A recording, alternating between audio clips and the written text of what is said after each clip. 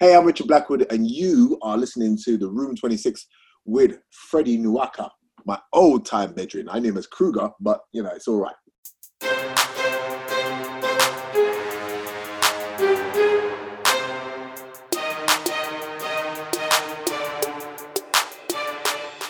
Hey guys, so welcome to Room 26 podcast with me, Freddie Nwaka. Just a, casual, laid back, unadulterated conversation with friends, celebrity guests, and you, of course. Hold on, you are listening, right? All right, good.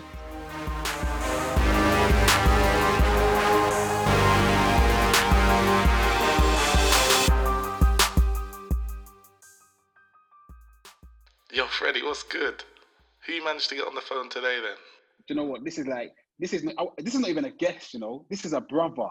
Like when you've known someone so long, you can't even call them a guest. You can't even call them, like, you got to this, they're a brother, innit?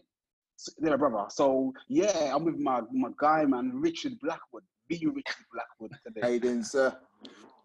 I'm good, I'm great, man. How you doing? You know what? I'm all right, man. Like, I don't know, people... Like, obviously, we're in, like people like to express strange times.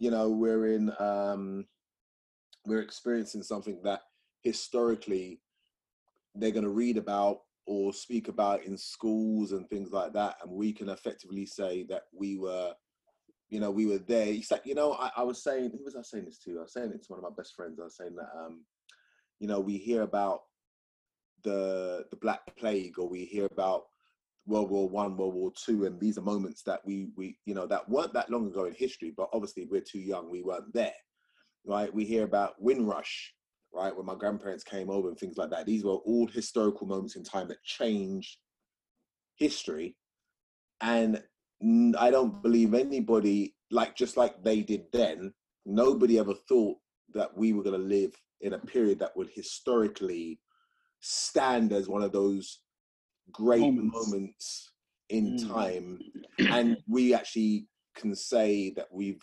lived that. Do you know what I mean? That is because obviously we know there's sad effects of what's going on, and my prayers go out to the people that have lost people or that are going through it. But essentially, we are going through this transitional period that, as I say, it's a landmark. It's going to be a landmark in for years to come.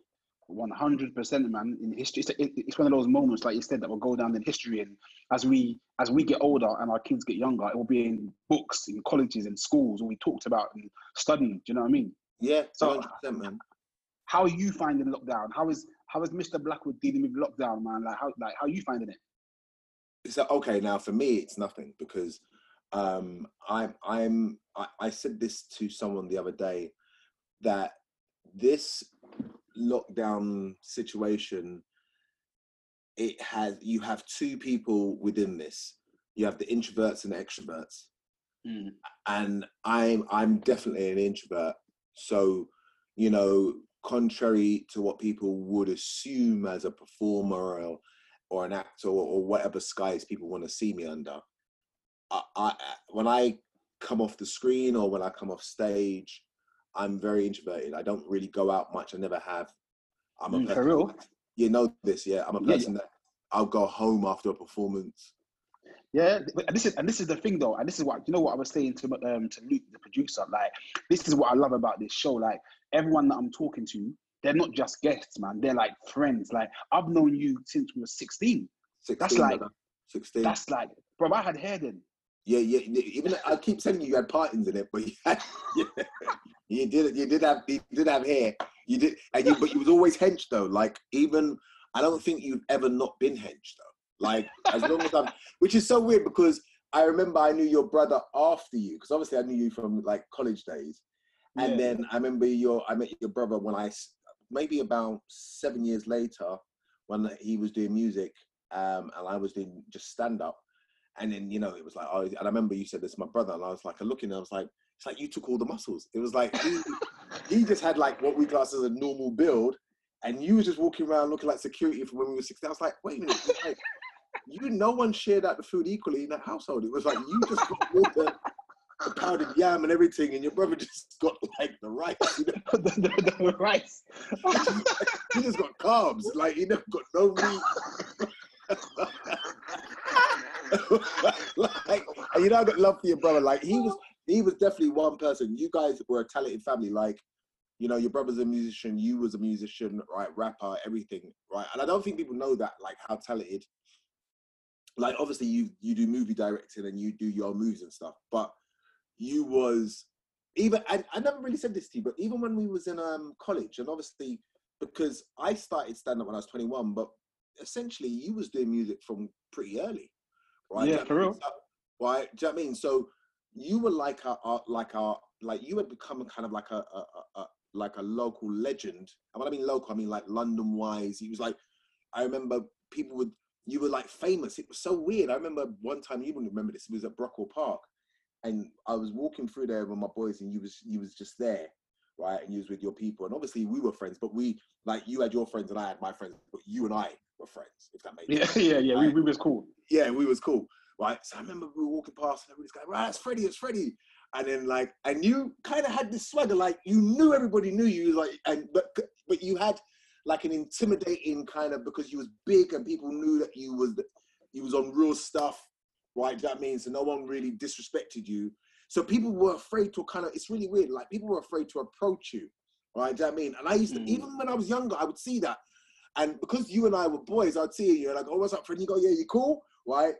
And you was always, it's so weird, right? Like, as I say, maybe I'm saying things to you that you didn't know or didn't see, but I saw it because I used to really analyze people, right? I hear that.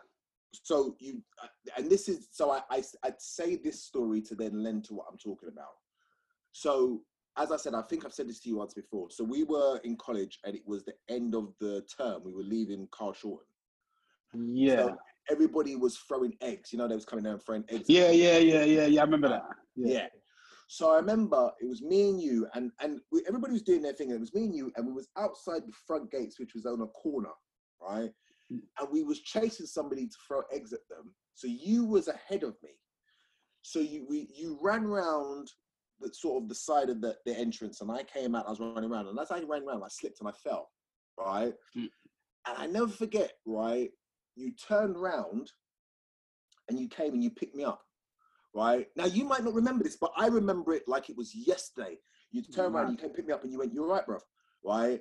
And at this point, you were still Freddie that everybody was scared of, which was such a weird thing, right? That's what I'm saying. I remember, listen, man, my memory, I've got photographic memory, right?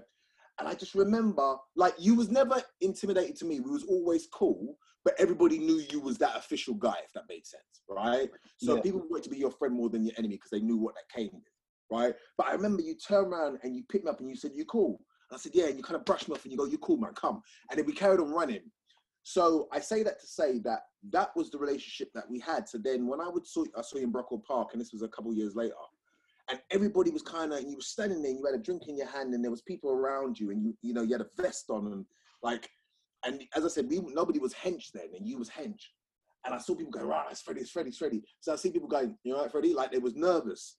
And then I walked past and I said, Freddie, and he was like, cool, you cool. So everybody's kind of looking at me like saying, no, you know him, right?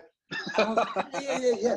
And but I just remember the respect that you got for being this artist, right, that was doing your music, but also for being this real guy. And I remember walking away going, I want that. I just remember, but I never told you that before. I've never told you that before. But you know what is so strange, bro? How people look at people, because you're there in your world looking at me that way, and I'm there looking at you saying, wow, like, I've been in awe of you from early, like it's even when you've done your music. I remember 1, 2, 3, 4, Get With The Wicked, like those days. Yeah, I remember the music, bro. I remember. Listen, I remember seeing you on TV, right? But you see when you started doing, I mean, this is after college, but you see when you started doing the MTV show, and you had your own show, the Richard Blackwood show.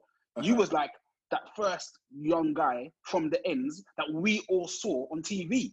Yeah. Do you know what I'm saying? So like we was inspiring. Like I would see you and be like, that's my boy. Like I was, you know what I mean? You was inspiring people like me. Because obviously I'm running around on the road and doing stupid stuff. And I'm like, I need to get away from that and be more professional. So you was the first person that we saw from the street, from the ends growing up in South London, in I'll say, that was actually official. And the thing is, what makes me laugh now is like, not a lot of people understand your journey. That's why I got so much respect and admiration for you, because I've walked alongside you. I've seen you come from college to having everything, to losing everything, to getting everything, and always being humble and showing a level of dignity, respect, and do you know what I mean? And taking punches, but also firing back and never giving up. That's if I've learned anything from you, if anything other than obviously being your friend and all the rest of it over the years, if I've learned anything from you, it's the tenacity and that one thing of never giving up, bro. Because I know people that have been through a lot less than you, do you know what I mean, and have given up. No, but first of all, thank you, and I sincerely mean that. Well, you know that anyway, right? But what it is, as I say, it's sometimes people don't realize, like, maybe I don't like the word celebrity, but people that are known, what goes through our head or what the catalysts are to drive us in that direction.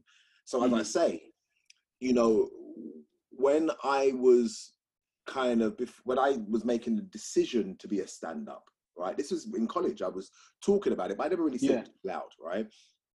But as I say, when you're a teenager, you just want respect, innit? You want people to kind of give you that respect. If it's either fear or the girls love you, whatever it is, but you want to kind of carve your position to kind of go, I'm one of the man them, or I'm the man, one of the two, but I'm not an idiot. Do you know what I mean? Like, you know, you just want that kind of, it's just one of the two, right? So, so what it was, as I say, when you used to come to the college and I saw people show you love, because you was always friendly, even though people feared you, right? And that's why people liked you, because, you know, people were coming up to college and they were going on with wickedness, and then you would come and people, you know, people were scared, but it was like, no, Freddie's cool, right? Do you know what I mean? So, as I say, it was like, so everybody wanted to be your friend because you was a cool guy, even though they feared you. And then, as I say, when, so as I said, when you and I, because you and I got talking from college, we was playing like cards and stuff, and I remember playing Knuckles. I remember it was my turn to get it, and you went, no, put your fist there, can't put your fist there. And I remember you had the cards ready, right? And I remember you did it, and then you did it, and it hurt, but you looked at me like, got to firm it, man. And I was like, but it was really weird, because as I say, you didn't realize, but you was kind of saying to me, I've got you, kind of thing, even though we just getting to know each other, right? Yeah. So the reason why I say what I'm saying is that whether it was fear, love, whatever it was, the respect, because you got the mix of both, right? But what you had was that you were still a person that everybody could talk to, even though they felt that at times they didn't know if they could approach you, right? Do you know what I mean, if that made sense? But once they did, they was like, nah, Freddie's cool. That's what I wanted. So when I became, I guess, more and more successful, right? I always wanted to keep that. Because I, you know, it's like, I always revered people.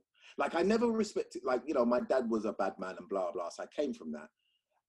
I never respected bad man or gangster, whatever, that enjoyed scaring people that weren't like them. Like bullies. I hated bullies, right? Because my thing is, you're not getting those stripes bullying me because I'm not like you. You're not getting those stripes, right? Do you know what I mean? And you didn't bully people that weren't like you. And that's what I respected. Do you understand what I'm saying? Right? So as I say, you don't understand. These are things that shaped me. I had my uncle who was famous and he was very down to earth. I had my dad that was a bad man, but he, you know, people loved him, blah, blah, blah. Right? I knew you, and I knew, and as I said, I knew you were in the mix of it. So I knew you was on the roads, but I knew that when you saw me, it was all love. Right? So there were certain names that were from certain areas that you call them, and it was like you call those names and people go, raw, you know them. It's like, that's my people. Like, that could get you out of trouble. Somebody you, right? And you could say, I know Freddy Krueger, and they'll go, oh no, you're safe. It was that. It was, you know what I mean? It was those, right? You know what I mean? You could call a name and a name would stop a man moving to you. And your name was one of those names. But it was like, but at the same time, it was like you was that person, you was official tissue, but it was like, I'm not moving to nobody that is not like me. But if you are on crud like me and you're like that, then me and you can rock and roll all day. And that is what I took.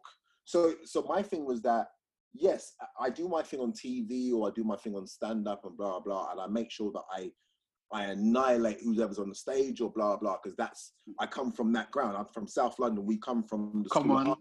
Come on. So you know that's what we are. But at the same time, I want people to be able to say if they know me, no, I know Richard, right? Richard's cool. That's what I learned from you and people like you. That's what I'm saying. And I find that that's humbling, man. You know what I'm saying? It's mad. Like, we've known each other so many years. But obviously, this is stuff that you only get to find out about when you actually talk. Do you know what I mean? That's why sometimes it's just good to have a chat. Yeah. Real talk. Your comedy, bro. Like, I'm not gonna lie. Like, your comedy is some. Like, you blow me out. You're one of the comedians. Like, as soon as I hear you're doing a show, I have to be there. Like, you're naturally funny. Like, I've always said, you've got two types of comedians. You've got people that write material, and can make you laugh with written stuff, and you have comedians that are just naturally funny. And obviously, coming from a world of rap, you have rappers that are wicked when they write down lyrics, and you have rappers that are great at freestyling. Yes, you understand? And for me, your spontaneity and your comeback and your just natural ability to be a comedian is mad, bro. Like, how do you get to be so funny? Like, it's a mad question, but once again, it as I say, I do believe, you know, like, okay, if the catalyst is that I come from a family that are funny, right? So I was raised by my grandparents on my mum's side.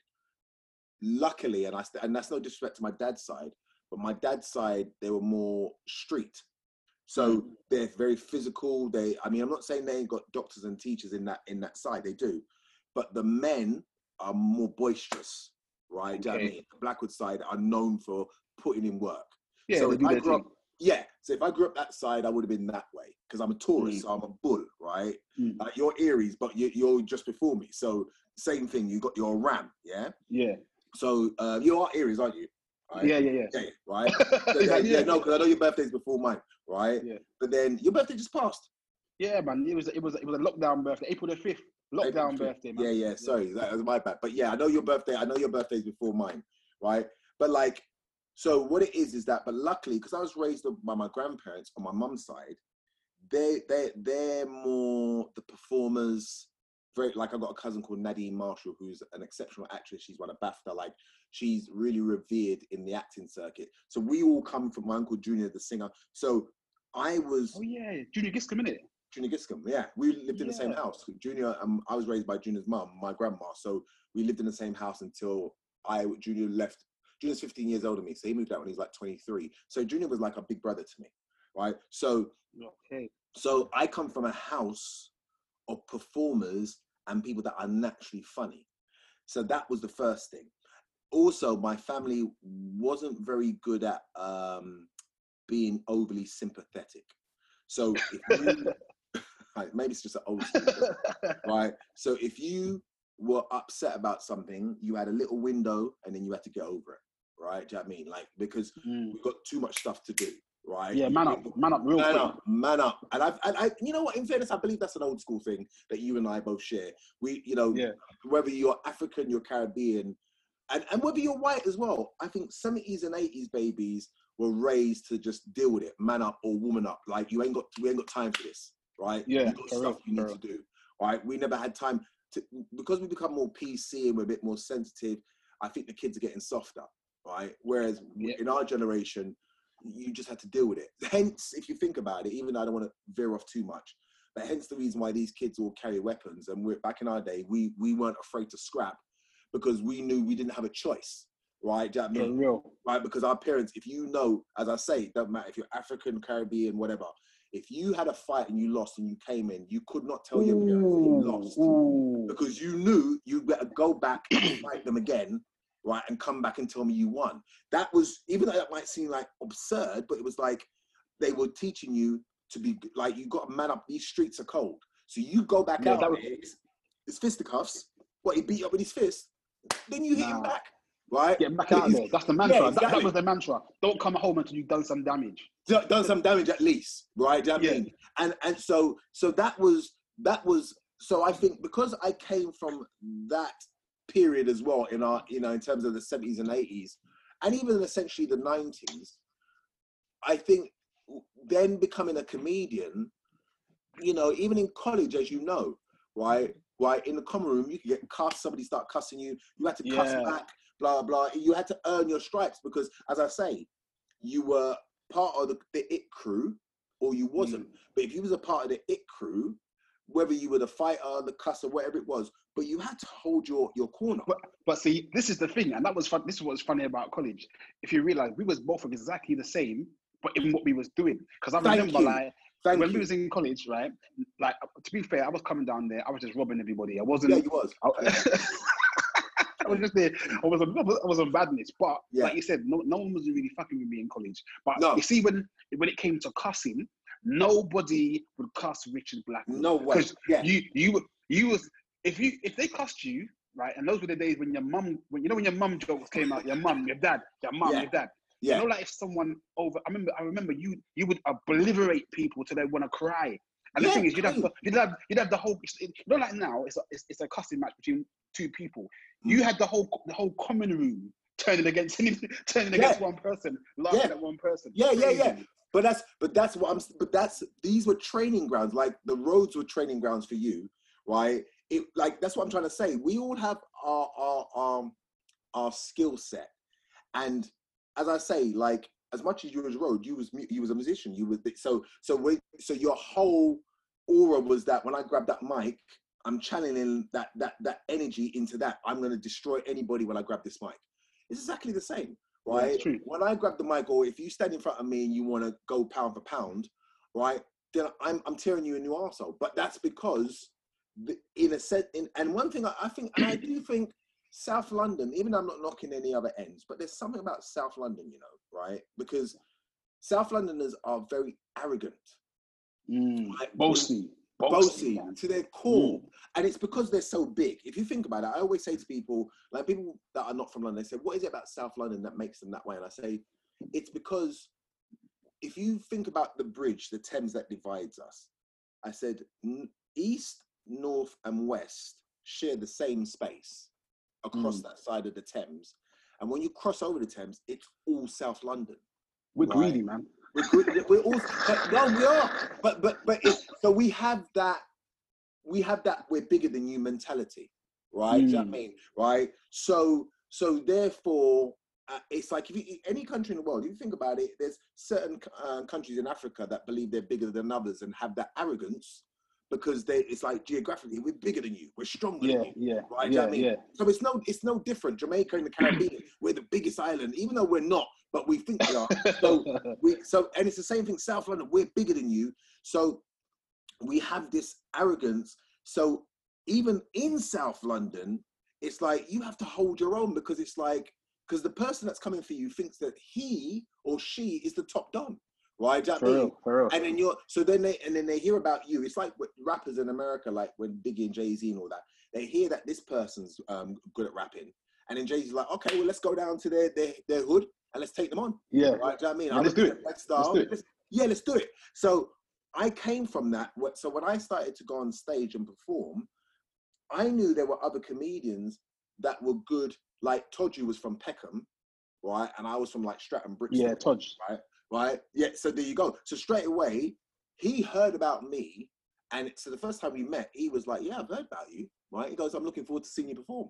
And I went, I'm looking forward to seeing you. Because we both had that ignorant South London, all right, bring it. And guess what? He was amazing. And he saw me and he was so cocky, but he come up to me after, it was at the Electric Cinema in Notting Hill, Labatt Grove. It's not there anymore, right?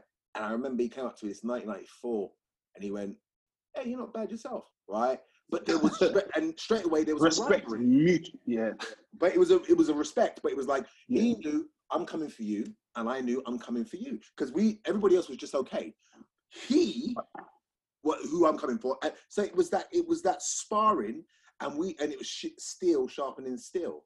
So he was probably the best rival, because people don't really realize how good Toju is and was.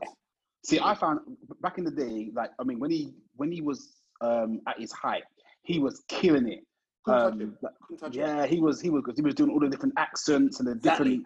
Yeah, he brought a whole different level of comedy. Whereas a lot of comedians just doing them, he was doing about 10 people at the same time. No, and he made me start to do impressions, even though I could never be as good as him. But he made me start to do it because you couldn't take him on otherwise. Because he could do stand up, but when he did the voices, forget it. It was a wrap. You just have to sit down somewhere.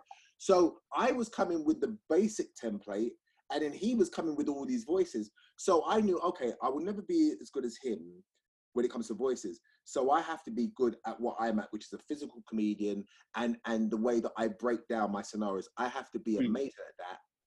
Because if you had to go on after Toju, it's a problem. It was a wrap. Yeah, it's a problem. It's a problem. It was a wrap. So, but I had to go on after him. So I had to learn to be strong in what it is that I could do. So as I say, me and Toju, we got love for each other because we knew if Toju didn't exist, I don't think I would have been as good as I was. Right. You know, I beg to differ, I beg to differ, man. I think, I wouldn't say you wouldn't be as good as you are. I'd say you'd be a different Richard. Because because you are, like I said, yours is not learned comedy. Like, obviously, I'm around a lot of comedians, and a lot of comedians, like my three favorite comedians right now are you, Kane, and Slim. And what I like about you is, like I said, you're a funny person.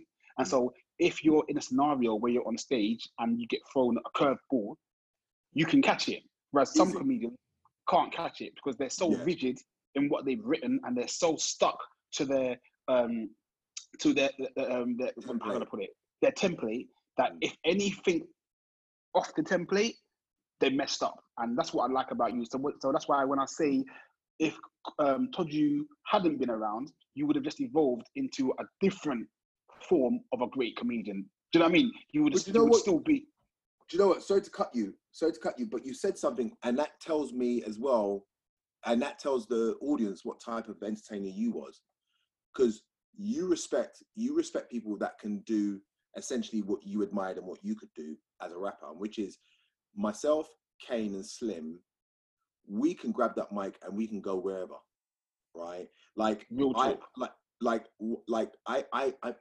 I think Kane and Slim are two comedians that deserve so much more than what they're getting, right? Because, and this is not me knocking any other comedians, because they know I truly respect them all, and I truly, and I really mean that, because they know, regardless of anything, I come from the circuit. I was there before a lot of them. It was me. I was there. It's me and Slim are the oldest on the circuit now, besides Curtis. So, and I started, I think, 6 months before Slim. So, as one of the fathers on the circuit, so to speak, right? They know I respect it, because they know that when I go on stage, I'm still that guy to beat, that hands down, right? But I love comedy at its finest, and Kane is a comedian that, for me, like, there's only so many comedians that I know I have to pull out my ace card if I go on after. And it sounds horrible to say this, but Kane and Slim are those two. Everybody else, I think, are good. I think they're amazing, don't get me wrong. But I think even they would understand. You go on after Kane or Slim, listen. But you know what it is, though? But you know why, though? It's because they have a similar, like I said, you three can all catch a curveball. So if you throw a ball at Kane, no matter where it comes from, he can catch it.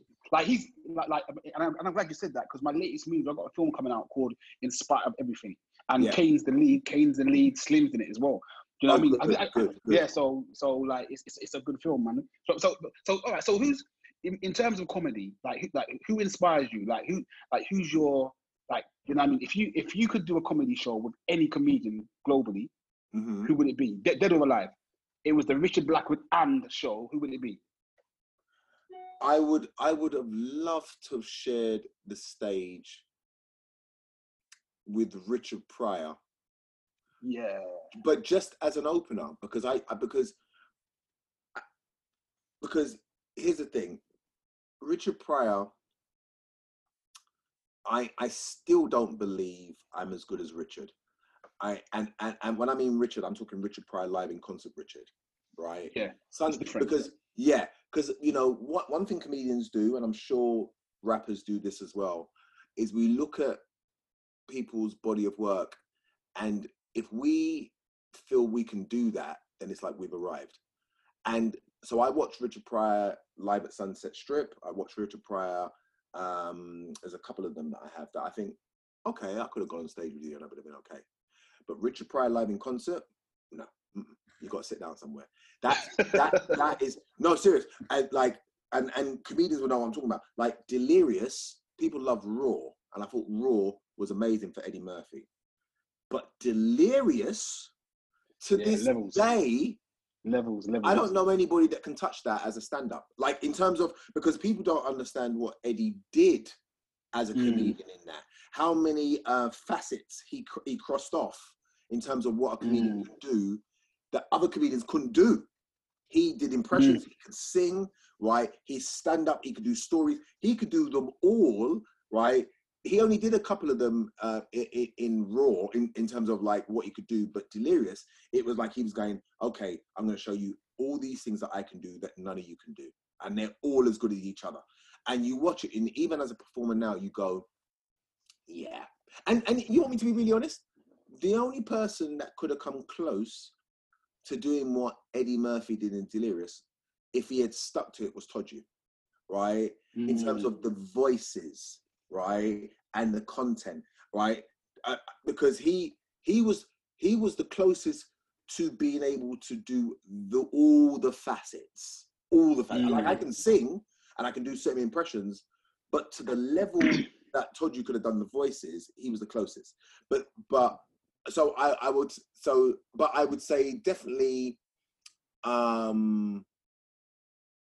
Richard Pryor. The reason why I wouldn't mention anybody else is that, like, let's say Dave Chappelle, for instance.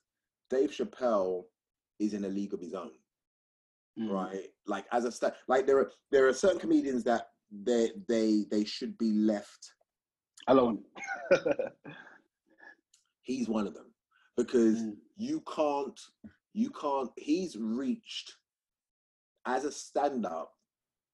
If he was to put it in martial arts form, he's reached the Mayweather level of stand-up, where he can't be touched. You can stand right in front of him and throw your best, and he's looking at you. And Chappelle is at that level of. This is probably the only time I'm going to swear, but he's reached that level of not giving a fuck level, right? And that so if I liken that to boxing, if you know Muhammad Ali in his prime, Muhammad Ali didn't block. His block was evasive. He weaved. It's weaved, yeah. He didn't block. He had his stance, but he seldom did he do any parries or anything like that, because that wasn't his style. He could do it, but because obviously you know what it's like as a fighter. You learn to block, and then you get to the point where the block is there if you need it, but you can move. The block is like, I just know, because if you know where the punch is coming from, then you can also evade it. Do you know what I mean? Yeah. Right? It just means that you have to be a bit quicker, right? But if you can see a punch and able to parry it like that, that means you can see it to go around it, right? Yeah. Does that make sense, right? But some people haven't reached that level of being able to go, I'm that quick where I can go right around it. So they still need to trust that if I miss it, I still can do something. Do you know what I mean? They still do that. Yeah. He's at that level as a stand-up, where he is that good that he can, like Tyson, he can walk into the punches because he knows that the punch you're giving me is nothing compared to what I'm going to do. Yeah. So Tyson would do this, and sometimes he would headbutt the punches, right? Because his thing is, I see the target, so he's going like this, and he's not slipping all of them. Some of them are catching him, and he's headbutting them, but it's like so you think that's why he was scary to another fighter, because the fighter knew that he's headbutting my punches, right? He's eating my punches, which means that he's saying that what I'm going to give you is going to be so devastating that I'm willing to take what you give me to give it to you, right? There are not many fighters. That's crazy. Because you're a fighter, so you know what I mean, right? That will walk down punches to give you this one, right? Like, you have to be so confident to walk through a terrain of punches to go, I'm going to punch you here, but you're going to hit me 7 times. But you see when I lick you, right? That is, right? That's the same thing that Chappelle has. That it's like, I look at that and you go, I know I'm good. I know I can walk into the rain of fire as I stand up and still give. But if Chappelle is a 10 at doing that, I'm a 7, right? I've still got a bit to go. But Chappelle is, as I say, I would leave him alone. But yeah, Richard Pryor basically is who I was standing next to, or in some of these stand-up, not all of it. And you know what? I mean, there's a few things I want to talk about, right? But you know what? I have to jump to, bro. Like, your one-man show. Oh my gosh, brother. Slim. No, typical. Oh, yeah. He was brother. there. Listen, I have to get a hat to put a hat on just to take it off again. To salute you, brother. Bro, I'm not gonna lie. I didn't know what to expect. Like, I heard everyone talking about it, and I'm like, okay, I've known Richard from college, man. Like, I've seen his comedy, I've seen his acting, but one-man show, like, I'm like, not even out of just support. Let me come and watch to see. Do you know what I mean? Because if you're shit, I'm Richard. I'm gonna tell you, bro. You're fucking shit, bro. You know, I'm gonna tell you, brother. Yeah. I was in all, bro. I'm getting goosebumps now talking about it, brother. You totally smashed it. Bro, I can't even talk about it. That's how much you killed it, bro. I came after the show. I came up to you, brother. You had me in. I don't know. Your performance was spot on. You captivated the audience, but most importantly, you told the story in a way that allowed people to understand it and appreciate. You know what I mean? Is it coming back? Is it? Yeah. No. I mean, no. Because it's like because it was actually meant to. So when we did that, because obviously, you know, I did it in Edinburgh first for a month, and then we came down where you saw it in London in the Soho Theatre, and it was sold out, as you know. Like, it was totally sold out, which it was lovely. It was like that because obviously what we was talking about, obviously it was a true story and everything, and we was hoping, obviously it's like anything, to bring light to what happened to this man and the fact that he was beaten to death by the police and so forth, right, in Hull, which is obviously not far from where I'm at now, right? But it's like, as I said, and it wasn't that long ago to know that this man, the racism was so rife at that time, and as you know, he was a soldier and everything like that. But what it was, that because it did so well, we was upstairs. You remember you came upstairs and you saw it in the Soho Theatre in the top floor. Yeah. You got the main room downstairs. So just maybe about a week or two before its closing, they came to me, and it's not the way they normally do things, but that told me how good it was.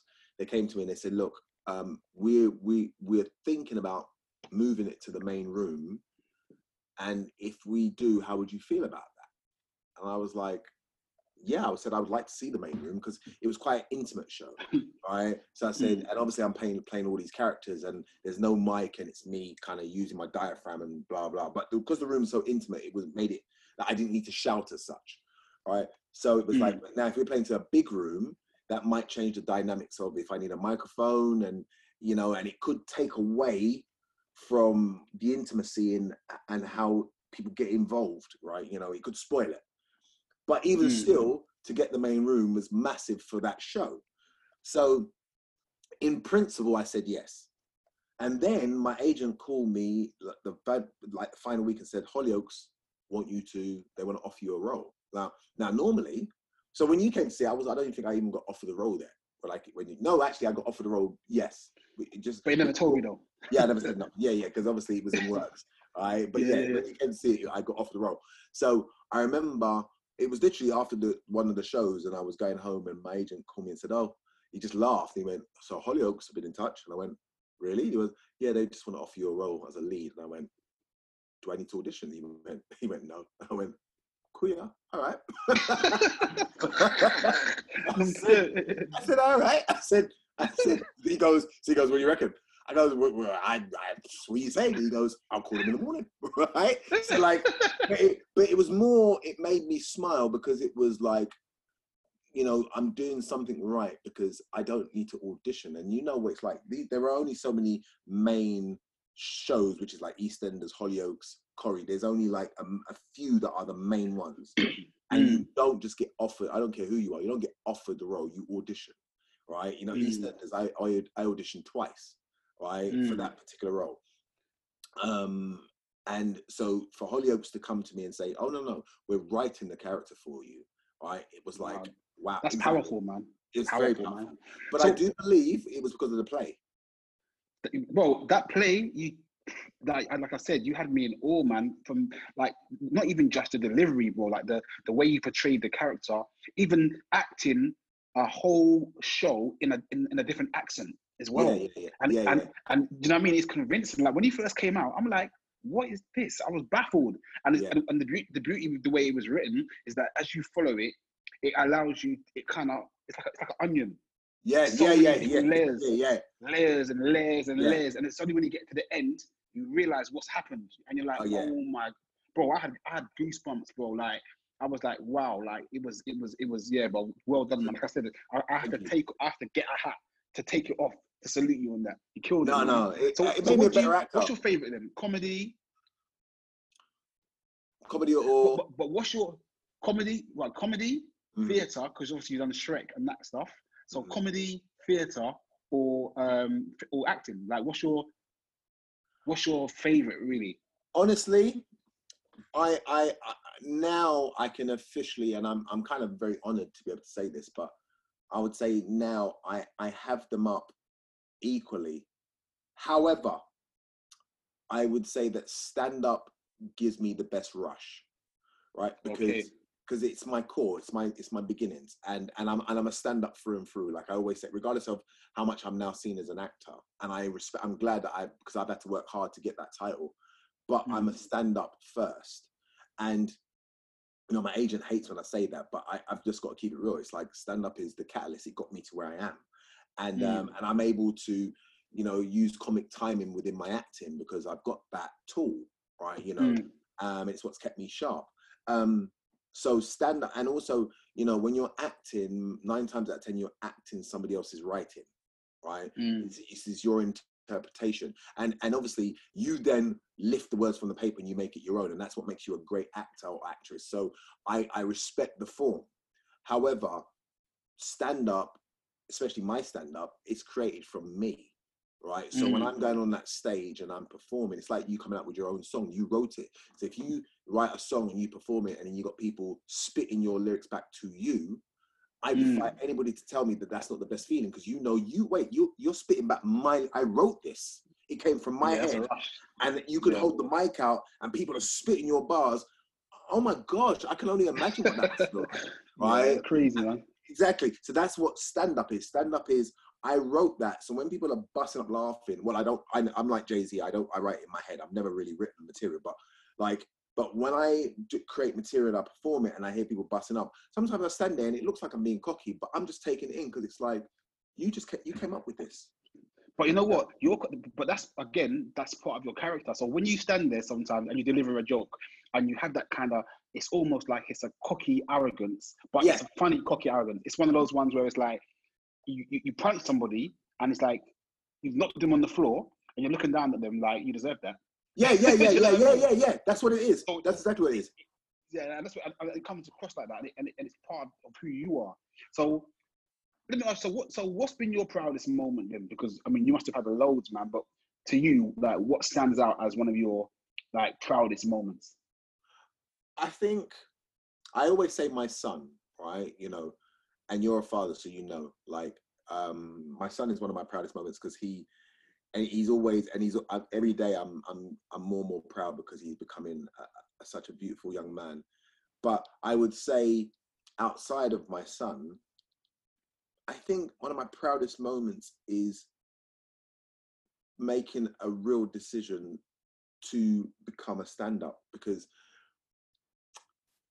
like and the only reason why I say that now is my son's doing music, and you know he said it to me some years back that he wanted to do music, and I was a bit sort of and ahhing, even though I tell him to pursue his dreams, but I was still and ahhing because I was nervous for him. But what it was, but then he came to me the other day and he said, Dad, we got a single out and it's on, you know, on Spotify and so forth, and would you be able to put it on your page? And I went, wait, you got a single out?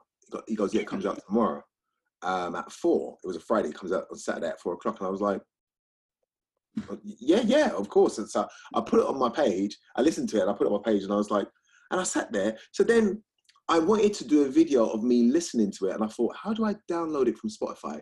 So then I went to his link and it said all platforms, and I saw one for Apple. So I said no. So I went to iTunes and the tune was there for 79 pence or 74 pence, how much? And I looked at it for a second, and I didn't, it's like I thought it wouldn't work. And I pressed the mouse key.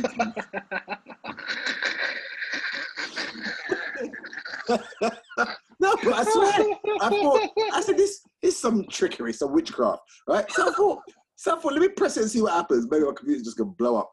And I thought, and I literally, right, I saw it downloaded, and I went, so then, even then, I've downloaded this for years. I went to my iTunes and I pressed play thinking I'm gonna hear, it's like something, like, you know, like the Commodore 64, like it's loading. Like I thought I was gonna hear something to say like, oh, you got spam or Paul or something, right? And then I heard the track and I went, so I literally grabbed my phone, and it, you know, and people see it on my Instagram, and I said I had to document this because I said, I've just bought my son's song. And that then took me back, and in answer to your question, there's something about, we can always talk about what we want to be. It could be a doctor, footballer, whatever it is that we dream about. But there's a big difference between talking about it and effectively pursuing it. And that, I don't care who you are, anybody that literally takes that leap of faith. Because my son could release the song and he could do his music and realize it's not for me and come out of it. But you know something? He will, if he did that, he would come out of it knowing, if somebody said to him, do you want to do music? He'd be able to say, no, I did it and it was not for me. Or I did it and I became successful from it. One of the two, right? But it's the doing that, because I just did it. I graduated and then I went straight into comedy. And, you know, so I didn't really, I mean, I remember my first show like it was yesterday, but now I just look at it like it was a way to a means. I was just doing stand-up because I wanted to become successful. But I didn't stop and think like, no, wait a minute, that's an achievement. You're doing it. You did it. You was once this person over here. And now from your first performance, you've become a performer. You're someone else. And my son kind of reminded me of that, because irrespective if he's not famous yet, my son is a rapper. My son has a, like I say to somebody said, oh, have you got a child? I said, yeah, my son is 19, he's a rapper. And they went, he's a rapper? I said, yeah, here's his single. Right? Like, yeah, you know, that's concrete. That's the certified. You know what I mean? That's like, yeah. You know when people say I rap and it's like, have you got anything out? And they're like, well, nah, I ain't got nothing out. You're not a rapper then. But you see when you've got music out and you can say I got something on Spotify or iTunes. Yeah. That's the stamp. It's a stamp of it. Yeah, thank you. He probably has made no money from it, but people have bought his single, right? And that's the point. It's like, you bought his single. So that's my greatest achievement, but I'm recognizing it for my son. It's the turning the words into action, if that makes sense. That's my biggest achievement. I mean, you've achieved so much, man. You got your clothing as well. I was see. I got to see if I can pronounce this right. Is it Mondieur? Mon Dieu. It's actually Mon Dieu, but it's Mon Dieu. I call it Mon Dieu, but it means You're just making it sound sexy. Mon Dieu. it means world of gold. Oh wow. Right? Yeah, and it's like literally, and it's a clothing line. Myself and three other people, Dee, Shane, and Ashley. I used to do the RB Real Boss hats, and I was bringing out a clothing line called Real Boss. Actually, before you carry on, can I just say I'm still waiting. Can I just we can put that to bed now.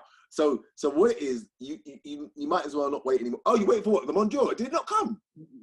Hell no. I'm still waiting. Is me thinking that I sent you that box?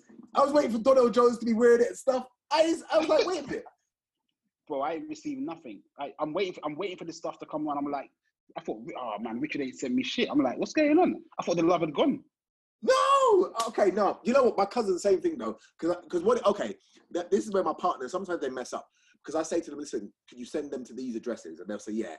And then my cousin said, "Bro, what's going on? Like, I ain't received my box yet." And I'm like, "Oh, I need to get onto them."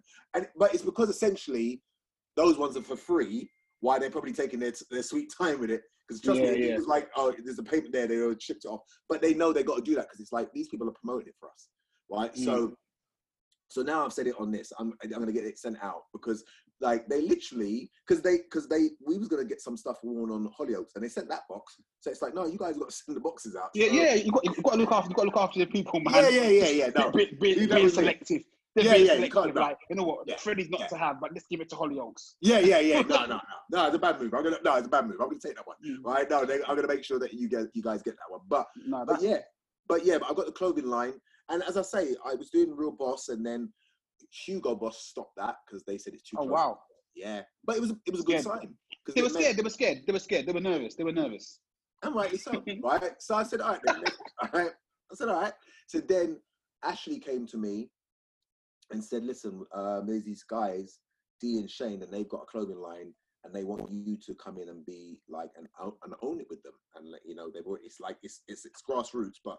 You know what I mean? They got production already. So so they actually came to Typical. So they came down and met me before the show, right? And I saw the stuff and I was like, wait a minute. And then from there, I was like, yeah, please, I'm involved. And so that's been since, I would say that was September time. Yeah.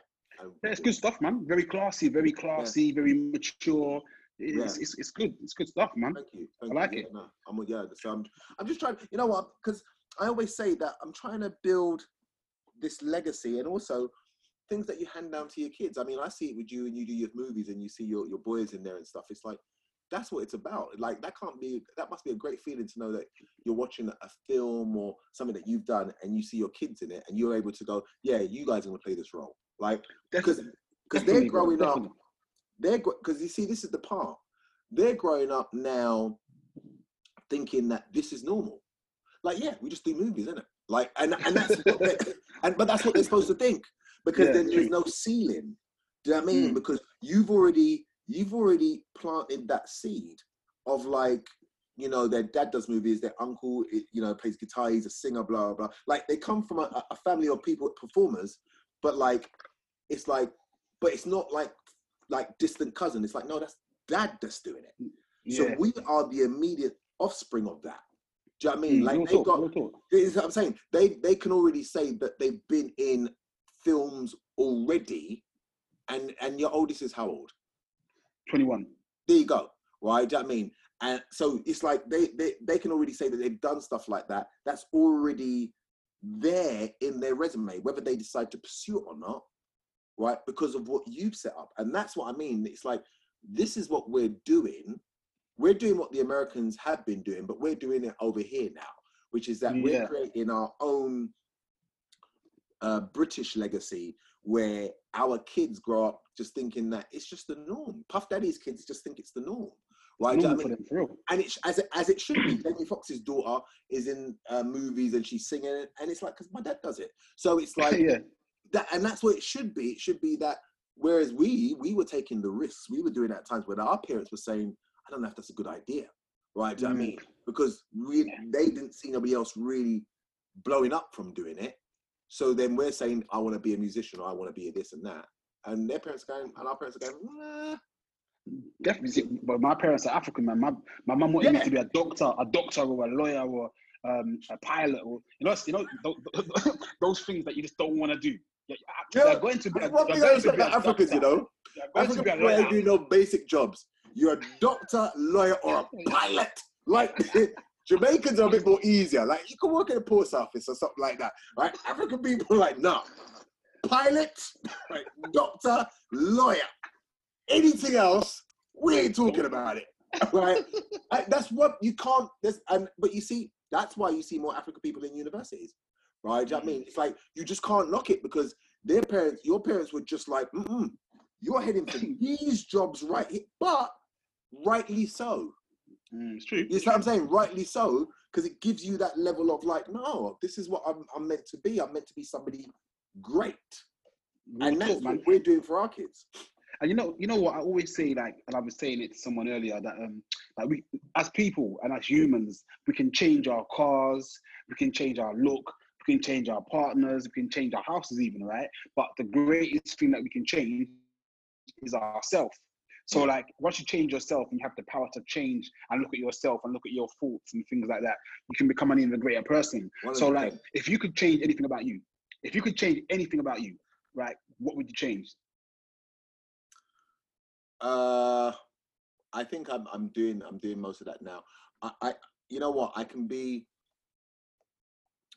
quite stubborn. Like I'm a very easygoing person, yeah, right, as you know. But I'm my granddad's son, so I can be quite what's the right word here? Like I don't tolerate nonsense, but not in the thump you down kind of way. But I have zero tolerance for nonsense, so I just want to just lock you off. It's like, but because I don't like, okay. I have the attitude that I don't care what your background is. I don't care how hard it was. You don't need to be a stereotypical black person, what they put on us. It really, so sometimes I don't listen to reason when it comes to that, because, you know, I had people from when I was young, right, you know, and, you know, people say, I remember my son's mother, when I was first going out with her, and she'd say, you're so well-spoken. So I'd get ignorant and go, but what am I supposed to sound like? Even though she didn't mean it in a bad way, it's just that she grew up around people that were a bit more road, right? So then I had to, then they would, because they were from Hackney and I was from South, so then they looked at me like maybe I was an official tissue, like I wasn't, right? And I'm going, so I had to kind of then get ignorant and go, like, I'm not a dickhead, like, it's just that I believe that as a black person, you're already going to be viewed as somebody that cannot string coherent sentences together. They're already going to put that on you. So why give them the right to do so? So, and I know that that's my granddad. So that's why I say I'm not good. So somebody will say, yeah, but you don't know how hard. And once again, I go, I don't care. Like I know I sound ignorant when I say this, but I don't care, because my thing is that, okay, let's put it to you this way. People that commit serious crimes, right? Serious crimes. Let's say the M word or whatever. They don't do it when the police are there. They don't do it when there's witnesses. They do it in silence where they can get away with it, yeah? Of course. Which means that there's a thought, which means that they're able to refrain from doing it at certain times and then they do it at other times, which means that it's not something that they have to do. Because if they were really that sick, it wouldn't matter who's there, you're just getting it, right? So it's a choice. Like a man that hits a woman doesn't hit that woman 9 times out of 10 in front of people. So 9 times out of 10, that person goes, like when they say, oh, my boyfriend was abusive, it's like, oh, I didn't know he was like that. He seems so nice. It's like, yeah, in front of you, of course, he's that way, right? So that means that, oh, so he's calculated, he knows. So I use the same thing and I say, part of that, therefore, in terms of you being wicked, is a choice, because you're not wicked all the time, right? Do you know what I mean? Like, it's your go-to move. And sometimes, and I bring this right back to you, Freddie, It's your go-to move in a way of being a bully, which you wasn't. So everybody knew that Freddie was a guy that if you got on the wrong side of him, it could get real. But you weren't moving to somebody that was moving to you that weren't on about that. You'd be more like, bruv, just allow it in it. Because you was able to separate. So even though somebody's being disrespectful, you was able to look at them and go, you know what, you don't want this problem, so just leave it. Right? Does that make sense? Right? Yeah, real talk. So what I mean, so therefore, if you're that's how it's supposed to be used. Right? So whereas, as I say, so when I see people, like, you're a well-spoken man, but people that know Freddie know that your street credentials are very real, but you're a well-spoken man, right? You're an educated man. So even though you've done your things on the roads, right, somebody couldn't outwit you in terms of articulation, right? Do you know what I mean? Because you're still that person. Does that make sense? Right? Yeah. So I'm of that thinking, and I understand that sometimes I can be zero tolerance like that, right? Where I don't want to hear it. And maybe I need to check myself, but part of me doesn't care, because I know that if does that make sense? If you're a person that is ignorant all the time, then I can't say nothing to you. And then also you need to be checked, right? Right. But if you're a person that knows, I see certain people, I see them, like, you know, maybe on their platforms, and they're, you know, they do videos where they're well spoken or whatever, but I know they're wicked dudes, and it's like, oh, so you know when to control it then, right? Yeah. So it's not. So it's almost like it's a for a lot of people it's a facade. Like it's not real. Like that's why for me, a lot of people, I see through them, because like you said, we all have choices, and even me, if I look at myself back in the day, I chose to be a certain way. And again, this is something that I'll go into when I do my own interview, let people know where I'm coming from. But like you said, we all have choices, and it's just what choices we make. So when somebody said to me one time that, you know, you're well spoken, I said, because I made a choice. I made a choice that I didn't want to add to the stereotype, because I didn't like the stereotype that was given to us, right? So my thing is, I made a choice. Not me. When you see me, you're going to see me, and you're going to probably want to place that kind of thing on me. And then when I hit you with a heavy level of lyrical discourse, you're going to have to recheck yourself. I took pleasure in that. I took pleasure in that. Yeah, check yourself. Mind who you talking to, right? Do you know what I mean? And so, because there was more power in that, right? Do you know what I mean? And so when I look at Instagram and I see people's comments and stuff, and when people are talking, sometimes I just look and go, don't you have uncles or anybody that could speak to you properly in school?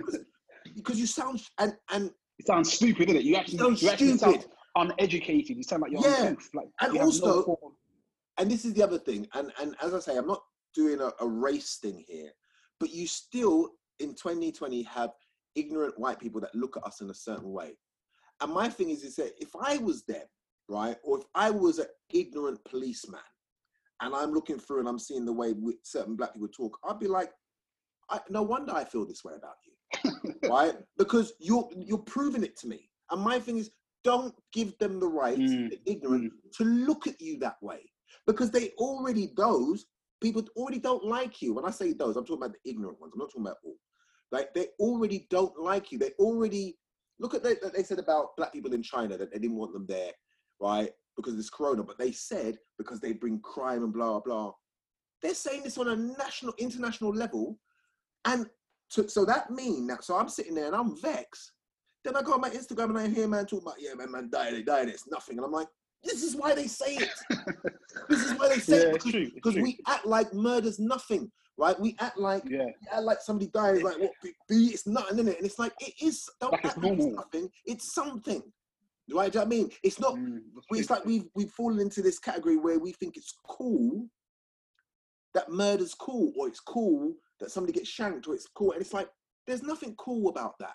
You see a person lying on the floor and they're screaming because they've been stabbed. There's nothing cool in that.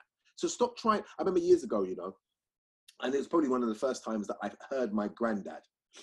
I was at this I was at this show and I was hosting it. It was at Hammersmith Palais, and I was hosting this show.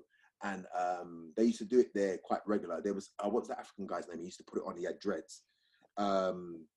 He used to put on shows there. He brought over Genuine, all these people. He used to drive a big G-Wagon, not G-Wagon. Oh, you know him, man. He had an American accent, but he He's what's his name? You know, I know who you're talking about. You know, I can't really come to. I know you know I that. Yeah, I know you know. Yeah, right.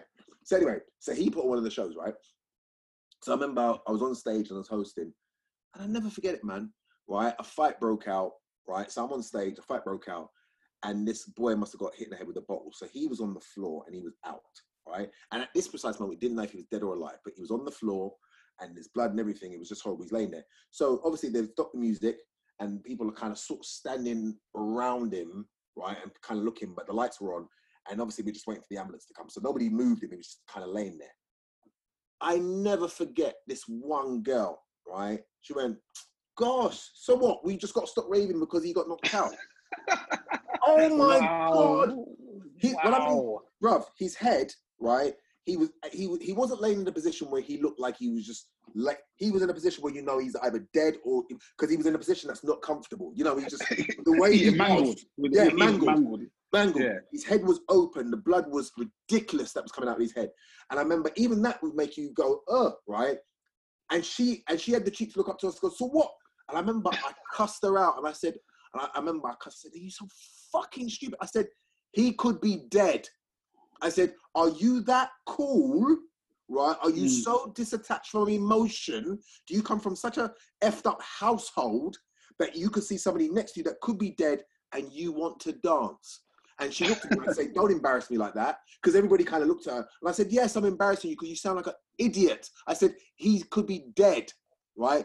Don't try." I said, "Stop trying to act like that doesn't," because the truth is, it makes you feel uncomfortable and you don't want to see it. Then be honest. But don't act like, "Oh, it's nothing." It is something, right? Do you know what I mean? But that is unfortunately what we sometimes as some black people buy into, that it's nothing. And it's like, you know, it's something. Like, don't do that. Because as I say, number one, it doesn't make you look cool, it makes you look stupid. But two, that's the way that ignorant white people look at us, like we're savages. You and I grew up at a time where we would hear the word savage, right? They would give black people that term, that you're a savage, you're African savage, or this savage, or blah, blah, blah. Like, they look at us like we're cannibals and things, like all kinds of horrible things, right? Right? And it's like, don't give them the right to say, "You see," because we're not really like that. Don't feed into the stereotypes, man. Exactly. Don't give them that. Yeah, that. It's like you're almost condoning their thought process. Thank you. And it really gets under, bro. That's the thing I wish I could change, but then I know I won't, because it gets under my skin. Because it's like, that's what I'm out here fighting. When I'm on TV or when I'm doing my stand-up, I'm trying to push positivity, but I'm also showing that you can come from that, right? But you don't need to let that dictate the way you behave. You know, when you use it, if somebody steps to you and you know you have to hold your ground or you need to get out there, then the streets come in because you know how to move, right? Do you know what I mean? Right? In and out, right? You know what to do. You're on your P's and Q's, like Kano said. But it doesn't mean that you then have to take it to the level where somebody's getting murdered, right? Do you know what I mean? That's different, right? Do you know what I mean? But you know, as we go up from the street, we walk in certain areas and we're like, we're good, because we already know how we're maneuvering, right? Do you know what I mean? Somebody doesn't need to say to us, "Mind them, man." We've seen them, right? It's like, no, we've seen them a long time. You've seen them for time. We saw them before they knew they were there. Yeah. Don't watch that. And I've seen him. I've seen him, right? Do you know what I mean? And I've stood a certain way where I've also let him know it's not going to be that easy, right? Yeah, it's not whatever you thought it was. It's not that. Thank you, because that's what we know, right? Do you know what I mean? Yeah. But it doesn't need to go no further than that, right? Also, we know how to defuse things sometimes. Sometimes you just see the man looking, you go, "You cool, bruv?" And sometimes he just wants to hear that. You go, "Yeah, man, you cool?" All of a sudden, he's like, "Allow it, man, he's cool." Because you know, you're letting him know, I'm not a dickhead, but at the same time, I'm acknowledging you. "You cool, bruv?" Yeah. Right? Yeah, man, I'm safe, bruv. Good to see you, bro. Yeah, man, love. He's gone. It's fine. It's like whatever's in his head, you've gone out. But it doesn't mean that you're soft. He's just looked at you and gone, you've just, because sometimes it's the fear that the two have, and neither of you want to back down, right? Do you know what I mean? But sometimes you know that sometimes you just look and you go, "Cha," because this could go left. So rather than it go left, salute, bro. I've had that so many times. And I was saying to my friend the other day, like, if I look back in my life, right, all the confrontations I've had, if I just smiled, I wouldn't have been in half the fights I've been in. Because a lot of the time, you find that we if you notice, our form of defense back in the day was a screw face. 100. Do you know what I'm saying? You go into a club, and if a man's looking at you, screw face. That was your first line of defense. If you look a certain way, you know that no one ain't moving to you. But sometimes you come across certain guys, that screw face is like an antagonism. So now, hold on, who are you screwing? Yeah. So what started off as nothing has now become a fight. And I ain't backing down, you ain't backing down. Yeah. Now we've got a problem. But I've had other situations where I have a guy screwing me, and I just smile at them. And they have to smile because it's like, huh? You know what I mean? You feel stupid. I remember that transition in you though. Right? Because I remember one time we was at a petrol station, and you told me about a situation that I won't put it on here, but a situation that you was in, and like I remember somebody kind of nearly got you into a fight. You was abroad, right? Maybe that kind of ring your bells a little bit. You was abroad, and I'm just gonna say somebody nearly got you into a fight with a dude, right? And you was kind of saying like, I can't say it on here, but you was basically saying, I know what you want me to do, but I'm not going to do that. I'm not going down this road. Right? Yeah. We was in a petrol station in Norbury, and we was talking about it in the car. Yeah. Right? Do you know what I mean? I remember. Yeah, exactly. You know, I remember his shot. Yeah. I remember. Well, yeah, you see. Right, and I remember you said, but bruv, I couldn't, you know what? I was going to do something. You went, but I just said, no, I'm not going down this road with you. Right? And I thought, yeah, Freddie's changing. Right, do you know what I mean? Right, because the old Freddie would have been like, bap, biff, but it was just the way you went, I'm not doing this with you. And I thought, but that's right though. Exactly that. And the person knew you weren't a fool. Right? Yeah, I mean, you just go, bruv, whatever, but I'm just not doing that with you. Yeah, you know what? Because sometimes you find yourself, it's a spiraling thing, because once you get drawn out, this is my thing now, and I say to people now when I go into colleges and schools, some of these kids, like, don't draw me out, because it's very easy for me to revert back to the old me. I just choose not to be that way because it's non-productive. You know what I mean? But doesn't mean that if you handle me a certain way, you can draw me back out. So I'm retired, innit? Leave me alone, man. I'm retired, man. I'm on Zimmer frame. I've got Zimmer frame freedom pass. Like, I'm not on that no more. You know what I mean? I'm doing But you know what? So listen, I've got a few games to end on, right? Okay. A couple games of. So I'm going to hit you with some quick fire questions. Okay. Yeah. Okay. And let's see what comes into your head, right? So, tea or coffee? Coffee. Denzel Washington or Tom Cruise? Denzel. Tits or bum? Tits. Phone call or text? Text, even though I prefer phone calls.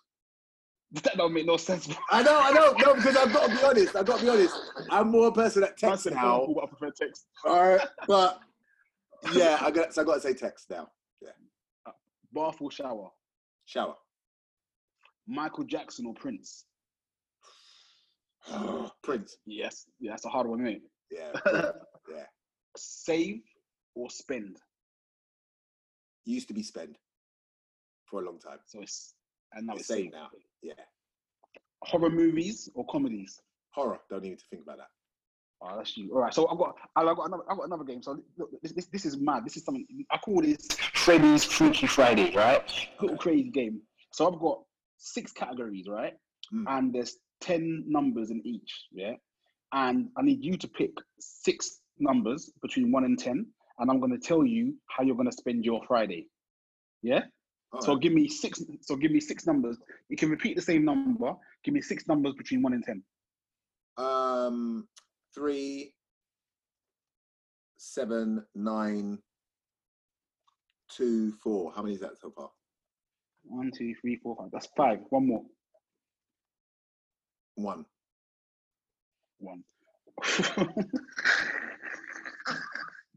So you're going to have oral sex with Madonna. Whoa.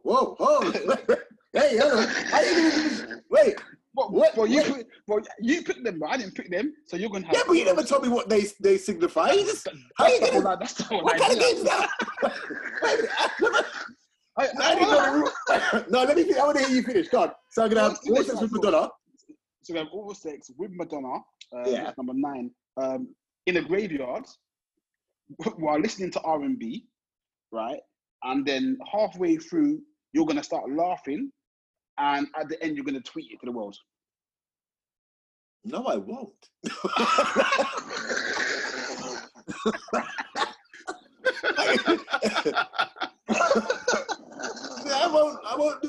those things. Like, first of all, we need to work at the game. Like this. I don't think you thought this game out properly. Because there was nothing in those lists that were good. Like you go, no, right, but this is the thing. There is, but you just pick numbers that are bad. Like you could have picked this thing. There's other things. I picked 6 bad numbers. 6 bad numbers. You know what I mean? There's only 4 good ones. What kind of game is this? It's not even half. Man, said in a graveyard, and then I stop and start laughing. I don't go to graveyards after a certain time. Let alone. That's crazy. We're closing the graveyard. Like, what are we gonna do? We're gonna have sex right here. Like, no, we're not. Madonna. Yeah, Madonna. Maybe Madonna back in Material Girl days. Grandma Madonna. No, not now.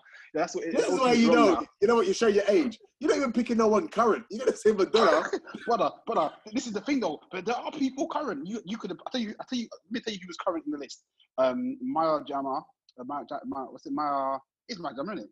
Yeah, Maya Jama. Yeah, Maya Jama. Naomi Campbell, which would have been wrong. Yeah, I don't know what number that is, but I'm glad I never chose that one.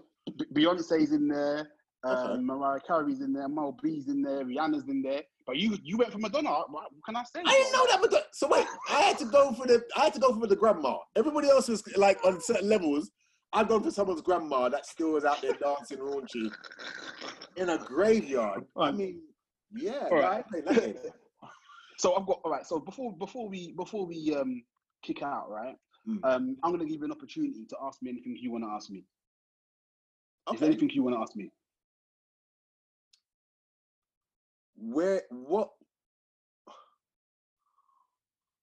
What type of movies do you want to be, that you ultimately, like, okay, so like you have film directors, like Wes Craven does primarily horror, or Stephen King does kind of like horror stroke, kind of like spooky thriller, or what kind of movie genre do you want to be most known for? Wow. Because essentially you've done horror now, horror comedy, you've done like gritty, right? Like you've also done documentaries and stuff. So ultimately, yeah, what is it? If I'm not, don't get me wrong, you might say you want it all, but I'm just saying, like, where is it that you want to be placed in terms of a film director, creator? That's a hard one, bro. To be real, I just like telling stories, isn't it? So I guess if I was to reach the pinnacle of any kind of film, it would be comedy, because I love making people laugh. Yeah. And coming from a place where I made so many people sad and having done so much negative stuff in my life, if I can make people smile and be happy now, you know what I'm saying? Like, it's that turnaround. I'll come from a place where I've had people the other way. I made people cry, I've destroyed lives, I've done all kinds of nonsense. So if I can now make films that make people laugh, smile, feel good, do you know what I mean? That's, I guess, it would have to be comedy. I'd like to be, I guess, at the top of making comedy films, do you know what I mean? And that's my reasoning why, do you know what I mean? But in saying that, I've got like all kinds of films written, ready to go. But yeah, I guess it would be making comedies and be known for making films that make people feel good. So guys, thanks for listening. I hope you enjoyed this edition of Room 26. Please, please, please subscribe, rate, tell your friends, dogs, cats, budgies, share. I don't care. Just tell the whole wide world. And let's make Room 26 the most listened to UK podcast. Don't forget to follow us on Instagram and Twitter at Room26_podcast. That's at Room26_podcast. Thank you.